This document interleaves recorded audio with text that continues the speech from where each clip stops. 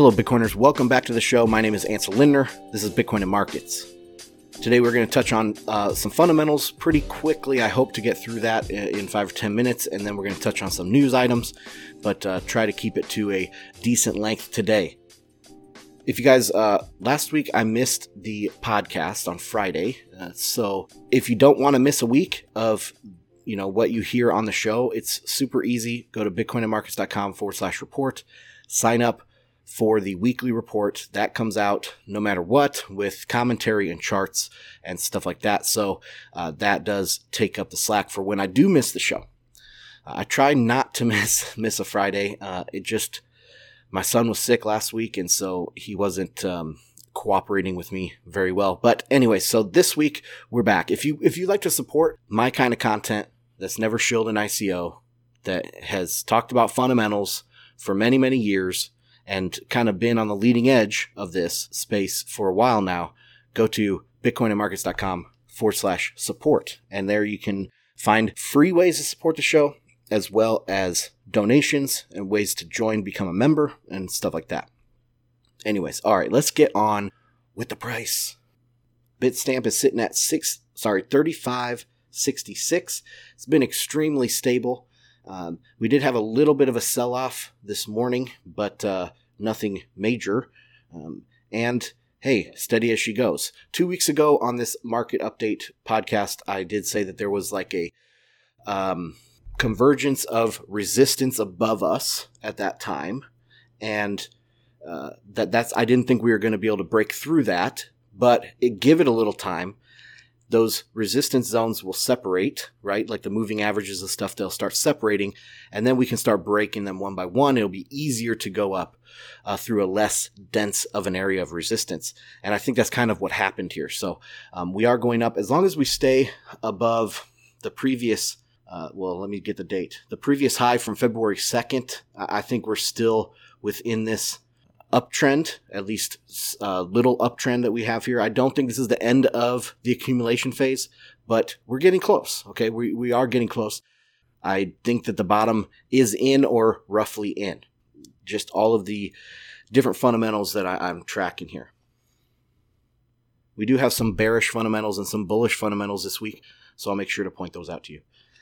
Anyway, so yeah, we're looking like we're sitting on some solid support and less solid resistance. So I think we could possibly pop through here. But will that be like the end all be all? No, we'll probably come back to this level, 3,500, quite soon. I mean, it could be a matter of days. If we do break out of this area, we could be back here in a matter of days. So I'm not calling a like a trend reversal to a bull market yet, but I don't think that we're going much lower. Okay, anyway, blah, blah, blah, blah. All right, let's take a look at sentiment. So this is longs versus shorts, mainly data from Bitfinex, but I also look at the prices in conjunction with this. So we have a very bullish ratio, 1.54. And that is longs over shorts. So we have 50% more longs than shorts right now. This isn't great for the price to go up, because if we want the price to go up, we want more shorts to squeeze and make them buy the Bitcoin back. But at this time, it doesn't look dire, right? Like, we can't necessarily squeeze the shorts very well right now, but I think the fuel for this next little tiny bump in price is going to come from a different fundamental or a different spot here. So overall, the sentiment is very bullish relative to all the way back to, I believe, like last August. This is the best that we've seen on this ratio of longs to shorts. Anyway, let's get on to futures. So futures are definitely a bullish fundamental this week, like they were last week. The spreads are continuing to decrease. So we're down to $5 for March contracts, and even the June contract is out to, or is down to only $20. This is a big sign. I'm waiting for this to swap, but overall it adds more fuel to a bullish scenario, in my opinion. So again, the spreads are $5 for March contracts, $20 for June contracts. All right, let's get into just the altcoin chart really quick. I include this on the report as a way, like a percentage gain versus Bitcoin. Today I'm going to make this a 1 month chart. You're going to see that Litecoin is significantly higher than, or has significantly outperformed Bitcoin, as well as EOS actually is up about 15% in the last 30 days against Bitcoin. Ethereum is roughly even. It's made a pretty nice comeback here in the last week. And Ripple is 8% loser to Bitcoin over the last 30 days. I like to see gradual losses against Bitcoin from these altcoins. That to me is more of a healthy market. In this last 30 days, specifically the last probably 2 weeks, we've seen altcoins outperform. So are we on starting this little relief rally? Probably.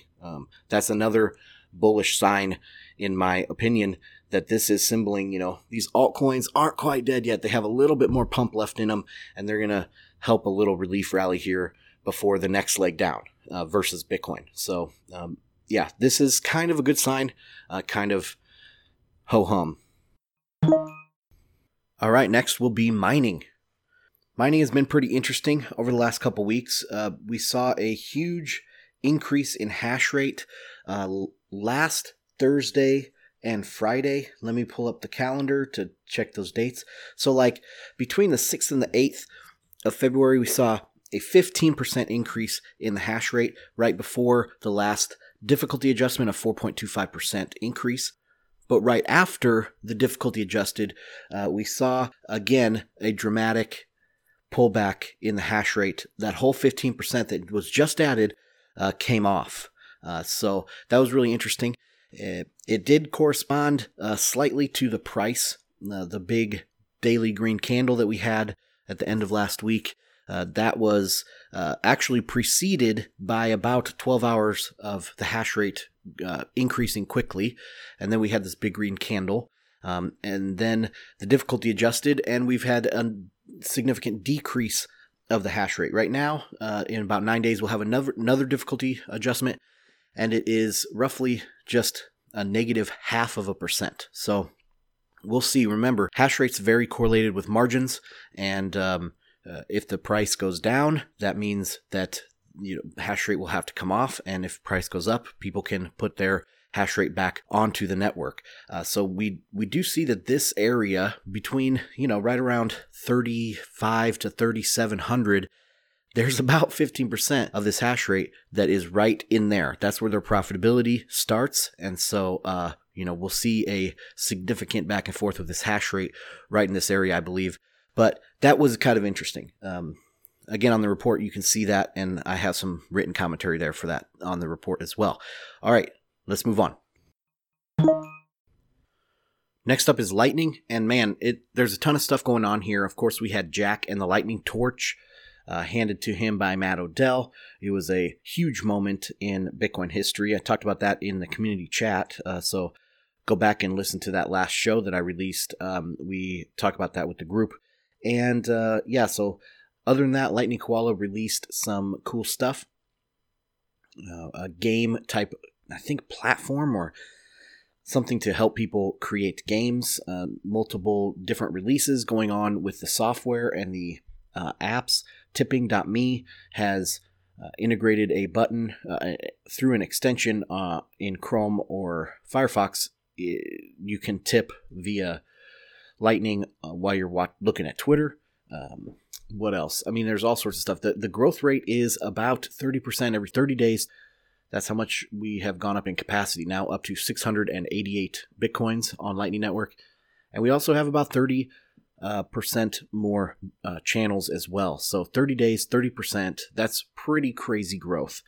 I don't know if we'll hit that 18,000 Bitcoins by the end of the year on Lightning Network, like I mentioned previously, but we'll probably have a couple thousand at least, and the price will probably be higher than it is today by the end of the year. So, we're looking at solidly double-digit millions, probably about $50 million worth of capacity on the Lightning Network by the end of the year, and by that time we'll probably have something that is fairly popular, whether it's the tipping or, the games or something like that. So we'll see how this progresses. But Lightning, man, it's growing at lightning speed. Okay, next piece. Guys, check out Longhash. Longhash.com. They have very good blog posts almost every day. And they don't do like crazy different data collections. They use other people's data, and then they make really cool references to it. They draw insights out of that data, and I really am liking what I'm seeing from longhash.com. And they didn't pay me to say that or anything, but I like their website right now, especially their news section. So if you go to their longhash.com and then just click on the news tab, and they have some good stuff there. So anyways, this one in particular was from the 4th of February, and it talked about daily active addresses. All they did was they went to, looks like CoinMarketCap, and sorted by number of active addresses. And Ethereum dropped all the way to number 6. Ethereum only had 43,000 active addresses on the 4th of February. And they were kind of making fun of Ethereum, saying Dogecoin had 80,000. So double the amount of active addresses as Ethereum. And I've also seen another blog post on this Longhash talking about something like 88% of Ethereum transactions don't have Ether in it. Another statistic, that they have published, 80% of dApps, quote-unquote dApps, apps on Ethereum, have no users. And it was something like 90% that had no volume. Ethereum's a ghost town, guys. Ethereum's a ghost town. But I'll get into them on the very next story here. Let me just get through this. So, Longhash doing good work. So it goes Bitcoin, Dash, Dogecoin, Litecoin, Tron, Ethereum. But guess what's not even in the top 10? Ripple. Ripple's not in the top 10. And I've said in the past, Ripple, they only have 8,000 daily active addresses in Ripple with supposedly a $12 billion market cap. I mean, it's ridiculous. And now they're going against JP Morgan coin? Oh, give me a break. I'm bad at calling tops for altcoins because the shitcoinery can get really crazy. The market can stay irrational longer than you can stay solvent, right? So I wouldn't bet against Ripple going up, but long term, there is no market for Ripple. Ripple is a dead coin. So yeah, really interesting stuff from Longhash. I would check out their blog. Okay, let's get into the Ethereum thing. Now, I had a tweet the other day. I saw this article. I've been waiting for a bug in the new Constantinople. It's supposed to be forking on the 28th of February, okay? And I've been waiting on a new bug for it. It's a pretty good bet to bet that there's going to be a bug in a Ethereum upgrade. Every few months, there's a major bug in Ethereum. And so I was kind of waiting for a bug to happen in this new Constantinople attempt. There was an article by Trusted Node. I think it's Trust Nodes or trustednode.com. I'll throw it in the show notes. But they're talking about this new Create 2 function in Constantinople. So in Ethereum contracts, you have a self-destruct option. And that's very important for them because, they run on this statefulness. The nodes in Ethereum only hold the current state and maybe a few blocks back. But that's about it. The current state is very, very important, especially the size of it. And so if you use a smart contract to be a good citizen of the blockchain, you're supposed to go back and delete your contract, self-destruct it so that it's no longer in the current state. This is my understanding, okay? So they have this function in these contracts that you can use. Well, this new Constantinople is using Create 2, a new function that can make this self-destruct not permanent. So you can bring back a contract. It's very similar to like this parity situation where they self-destructed this library or a smart contract. And now those coins are stuck because they can't, bring it back to life like a zombie contract. So this enables that feature in the future. Even if you self-destruct something, you can bring it back. But the problem, the attack vector, is that it doesn't have to be the same code, right? So you have this contract and it has certain behavior. Maybe it's been audited or something, right? Probably not, but let's just say that it's out there. And so now it's lived its usefulness out and you delete it. Well, then there can be like some sort of scammer that comes around and brings that contract back as a zombie contract in another form. They're reusing that address, okay? It wouldn't even have to be, like it could just be another person on your team or something if you're some dApp developer. But you can see how that can cause problems because there is no finality in the self-destruct anymore. So it opens up a lot of different attack vectors. Anyway, I went out on Twitter and said, hey, look, here's a new bug. Wow. Barely took 3 weeks from the last bug. And then some Ethereum insiders were tweeting at me saying that this is not a bug. This is active or behavior that is designed like this. I was like, what? Not a bug? Couldn't it be considered a bug by some people? And they didn't want to answer that. They're just saying it's not a bug, it's not a bug. And when they don't answer your questions properly, or not even properly, but when they don't answer your questions at all, then it's very suspicious. And especially this Hudson, he's with the Ethereum Foundation. Like his main answer was that it's not a bug. I said, okay, well, what part of that is inaccurate? What part of this story, this article is inaccurate? And he's like, the first sentence is inaccurate. And I was like, oh my God, tell me exactly why is this not a bug? I mean, it's partly my misunderstanding of the situation, but I'm trying to get specific information from him. And I think I'm being really clear. And then he won't even answer that. He says some other person, and he links to another person that answered the question. I was like, well, yeah, but I didn't ask him. I'm asking you because your bio says you're with the Ethereum Foundation. The other guy's bio is blank. So I don't know, right? I don't follow who's involved with Ethereum. Some random folks. So anyways, long story short, it gave me the creeps with or made me second guess their answers since they weren't open and honest. Like, I know they're busy. Of course they're busy. They're trying to ship this code. But I had a pretty simple question, I thought, and they totally stiff-armed it and tried to make me feel dumb, right? Like, that's another thing. I'm probably pretty dumb, but you shouldn't try to make people feel that way. In Bitcoin, they talk about the toxicity. Okay, the toxicity is there for a reason in Bitcoin because we don't want people coming in and socially attacking us. But the Ethereum people touted their inclusiveness. Oh, come on in. We want to build with you. We want you to buy our Ethereum and our tokens. But now, you see how toxic they actually are. They're working. You ask a very honest question, and they attack you. It's a different dynamic than Bitcoin. Bitcoin wants to welcome you and teach you. There's many people that want to welcome you in and teach you. But if you try to change, I'm not trying to change Ethereum. I asked a simple question, right? They won't even allow you in. I could go on and on about that, obviously. But what else do we have in the stack here for questions or talk?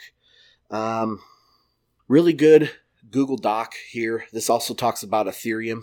And I know I talk a lot about Ethereum, but they are very important to this space right now. I think they need to go down. They need to separate this correlation with Bitcoin, decouple from Bitcoin. So I talk good about Bitcoin. Other podcasts do a great job talking really good about Bitcoin. I am going to talk bad about the altcoins. I think that's healthy though too, because if you listen to Bitcoin podcasts, they're going to talk about how great Bitcoin is. And then you listen to altcoin podcasts or altcoin YouTube channels, and they talk about how great altcoins are. There's nobody really in there saying how bad the altcoins are. So anyways, I think I kind of fit in that little area. So this Google Doc was put out by a team that was studying Ethereum 2.0 and the development of it. There's several points of this paper. It's on a Google Doc, so it's not an article or a post. It's a paper-ish thing, and it goes through different points here. I wanted to bring up a few of these. So there seems to be, they talk about churn in this. The word is churn. That means like they update the code, but then the insider developers, the dev team at the Ethereum Foundation, will change something, and they'll put in a comment, obviously better, okay, or can't be argued with, quote unquote, can't be argued with. And so like these people are having to constantly go back and change the code without being able to ask questions about it or know what's really going on. For example, they might change a name of a variable, and then that name of the variable has to be QC'd and changed throughout your entire code base. It might appear 100 different times, and then you have to make sure that that doesn't mess up the other code that's working with it, right? And I can see how that would cause a lot of problems. And so these other implementations are trying to keep up with the dev team, and they don't feel like they can ask questions. They don't feel like, look at these comments, like I just showed you or just told you was obviously better or can't be argued with. And that doesn't make these dev teams feel like they can approach this stuff. So anyway, that was all under this churn idea and acquiescing to the dev team developers. And I also got this idea talking to this Hudson and this other Coleman or something that was responding to my tweets. They seemed like they were part of this central team, right? They're like part of this Ethereum Foundation that's in control of the code and the definitions in that code. So if I think it's a bug, he says it's not a bug. Well, why isn't it a bug? Couldn't somebody think it's a bug? Like malleability is a bug, but the code was working as designed.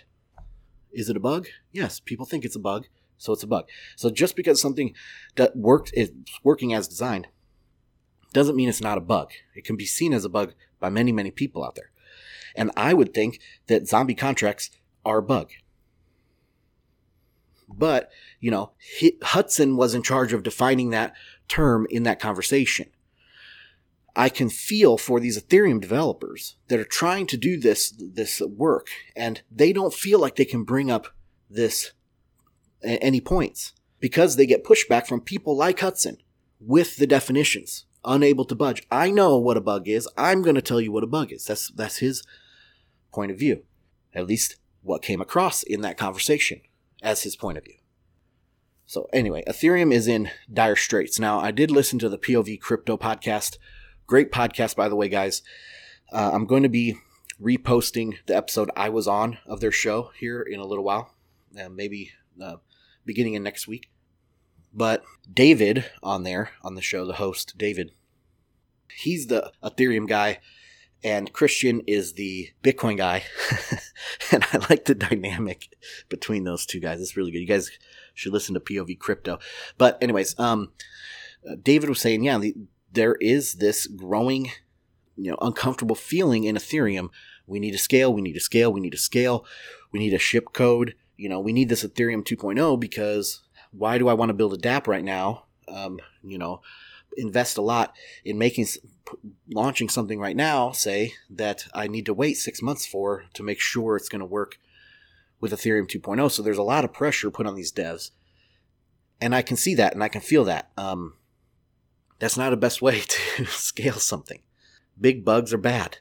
It's just not a good situation, especially when you do have competitors like EOS and Tron, even though they're stupid too. But Ethereum is stupid. You have competitors like RSK, right? Rootstock on a Bitcoin sidechain.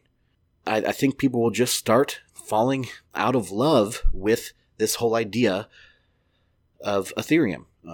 And we'll see, because I would much rather build a dApp that is going to have people falling in love with it on Lightning than trying to keep up with these stupid ass bugs and changes on Ethereum. It's just not good. Not a good situation for them. Anyway, that's all I have for bashing on Ethereum. Let's see what else is in the stack here.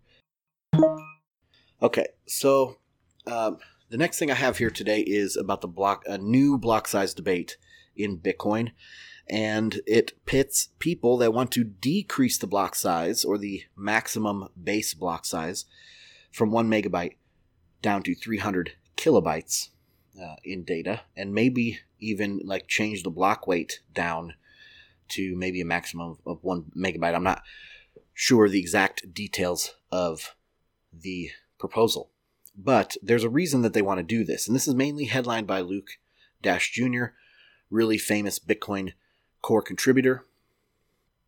Was responsible for making SegWit a soft fork. Instead of, they thought it would be a hard fork, but he figured out a way to make it a soft fork. So very, very talented guy and very, very smart. But anyway, so he's in kind of the lead or the central figure of this small block size debate. And I just want to go through this. So the reasons for this are, it'll lead to less bloat and slower growth of that bloat. So as we go like 20 years down the road, they don't want to be adding 100 gigabytes a year, roughly, or it might even be a little bit more than that, to the blockchain, because it is a problem with running a full node. And he does a very good job counting nodes out there. He has one of the most accurate counts of nodes on the network, and he's noticed a drop from about 100K down to about 80,000 nodes. So it's coming down. Even though we have all these new Lightning nodes and all these new plug-and-play nodes that are coming out, it seems like there is a decrease. And of course, if you keep the resource requirements low, then you are supposed to be able to increase decentralization and hence trust minimization. That's it. That's about the entirety of their argument. It's not technical, though. It's not technical. I don't see this as a technical debate. First off, it's trivial to implement this code change, most likely. I mean, not trivial, but it's, in the grand scheme of things, it's trivial. And it's a soft fork, so it's not super hard in that respect, like getting consensus for a hard fork or something like that. But, the main reasons behind this are bandwidth and storage costs, basically resources in the future. Now, resources are not a technical discussion. Resources is an economic discussion, right? So Luke is, genius that he is, he's making an economic projection into the future and then backdating that to a technical recommendation today. Right? So it's not even a technical debate. It is an economic debate, 100% in my opinion. So what is the actual situation? Well, the actual situation is Bitcoin doesn't care about this. Bitcoin as an entity itself doesn't care.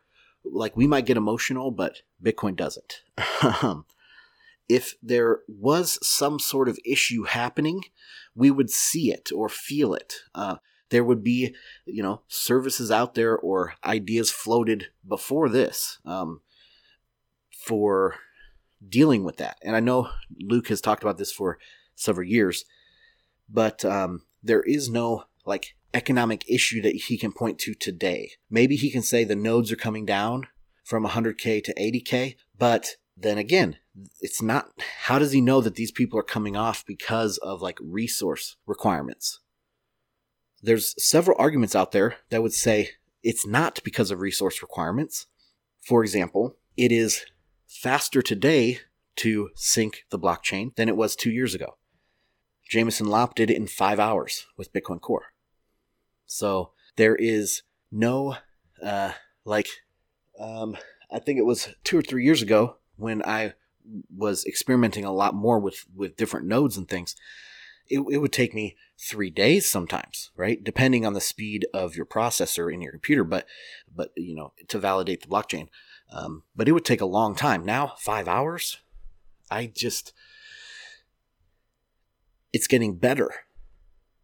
Plus, we also have things like Nielsen's law, which is bandwidth increases by 50% a year. And then the law of mass digital storage, which says that $1 buys twice as much storage every 15 months. And of course, Moore's law about transistors on silicon. So the speed of the processors doubles every 18 months. And there is some limitations to that. Some people have talked about that. But at the same time, this isn't a constant increase. So even like right now, what's the blockchain size? About 250, say, gigabytes. 1 gigabyte is less of a percent today than it was last year, right? It's just like inflation. So the 12.5 Bitcoins is a lower inflation rate this block than it was last block, right? Every new block that's added is actually a smaller percentage change.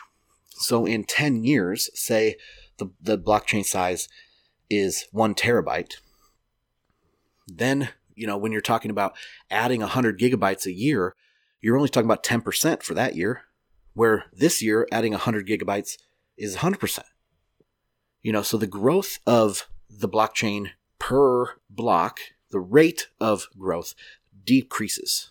So if you look at it that way, going in the future, it's a consistent thing where these other gains from bandwidth, storage, and processor speed increase at an exponential rate.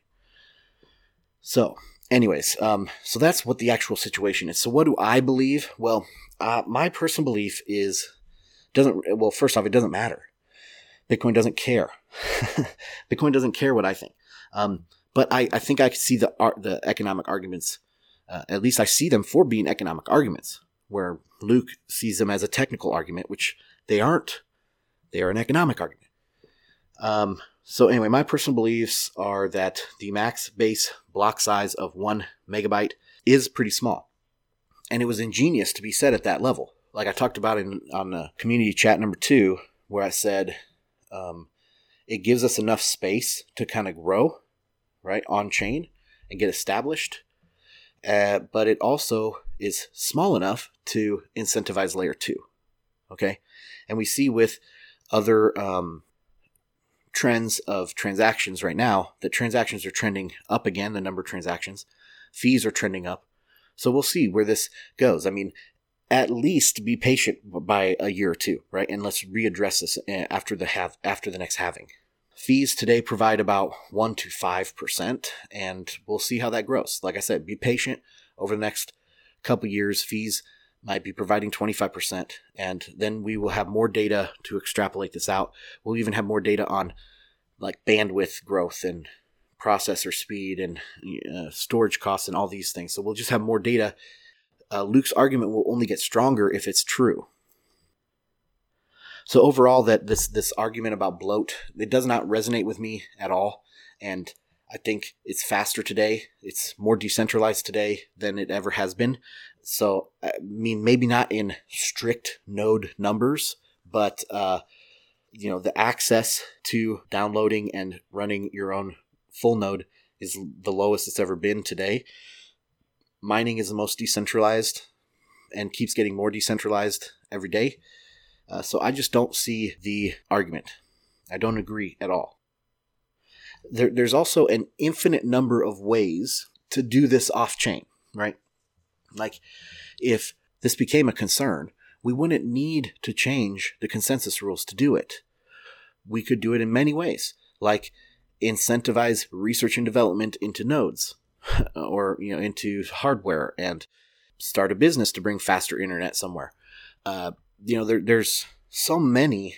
You could even pay the miners not to include over a certain amount of transactions. So you are competing directly with the fees from the transactions there, right? So there's free market ways to do this, and you don't need to do this in a technical consensus changing way. So until all those other ways are found, like if it's not a big enough deal to spend money on one of these infinite other ways to do it, why is it worth changing the protocol? Because it's cheaper? So you're taking the cheaper route that might not be the best technical route. You're taking the cheapest route. It just doesn't cut mustard, man. Doesn't hold any water. All right. That's all I have for today, guys. Thanks for joining me. My name is Ansel Lindner. This is Bitcoin and Markets. If you'd like to support the show, go to bitcoinandmarkets.com/support. Lots of free ways to support the show, as well as becoming a member on Patreon or making a donation. I appreciate everybody that does support the show. You guys are awesome. Don't forget, every Friday I have a free report that comes out straight to your inbox. Sign up for that on the website /report. Show notes for this episode will be available at /E150. This is episode 150 of the show. Whoop whoop. Thanks for everybody that's made it possible to get here. Thank you, Jeff, for helping with the show. Thank you, Meetup people. Thank you, Discord people. Thank you, patrons. Maybe above all, thank you to the patrons. Thank you for supporting the show. And thank you, Satoshi. Anyway, we'll see you guys later. Take it easy. Peace.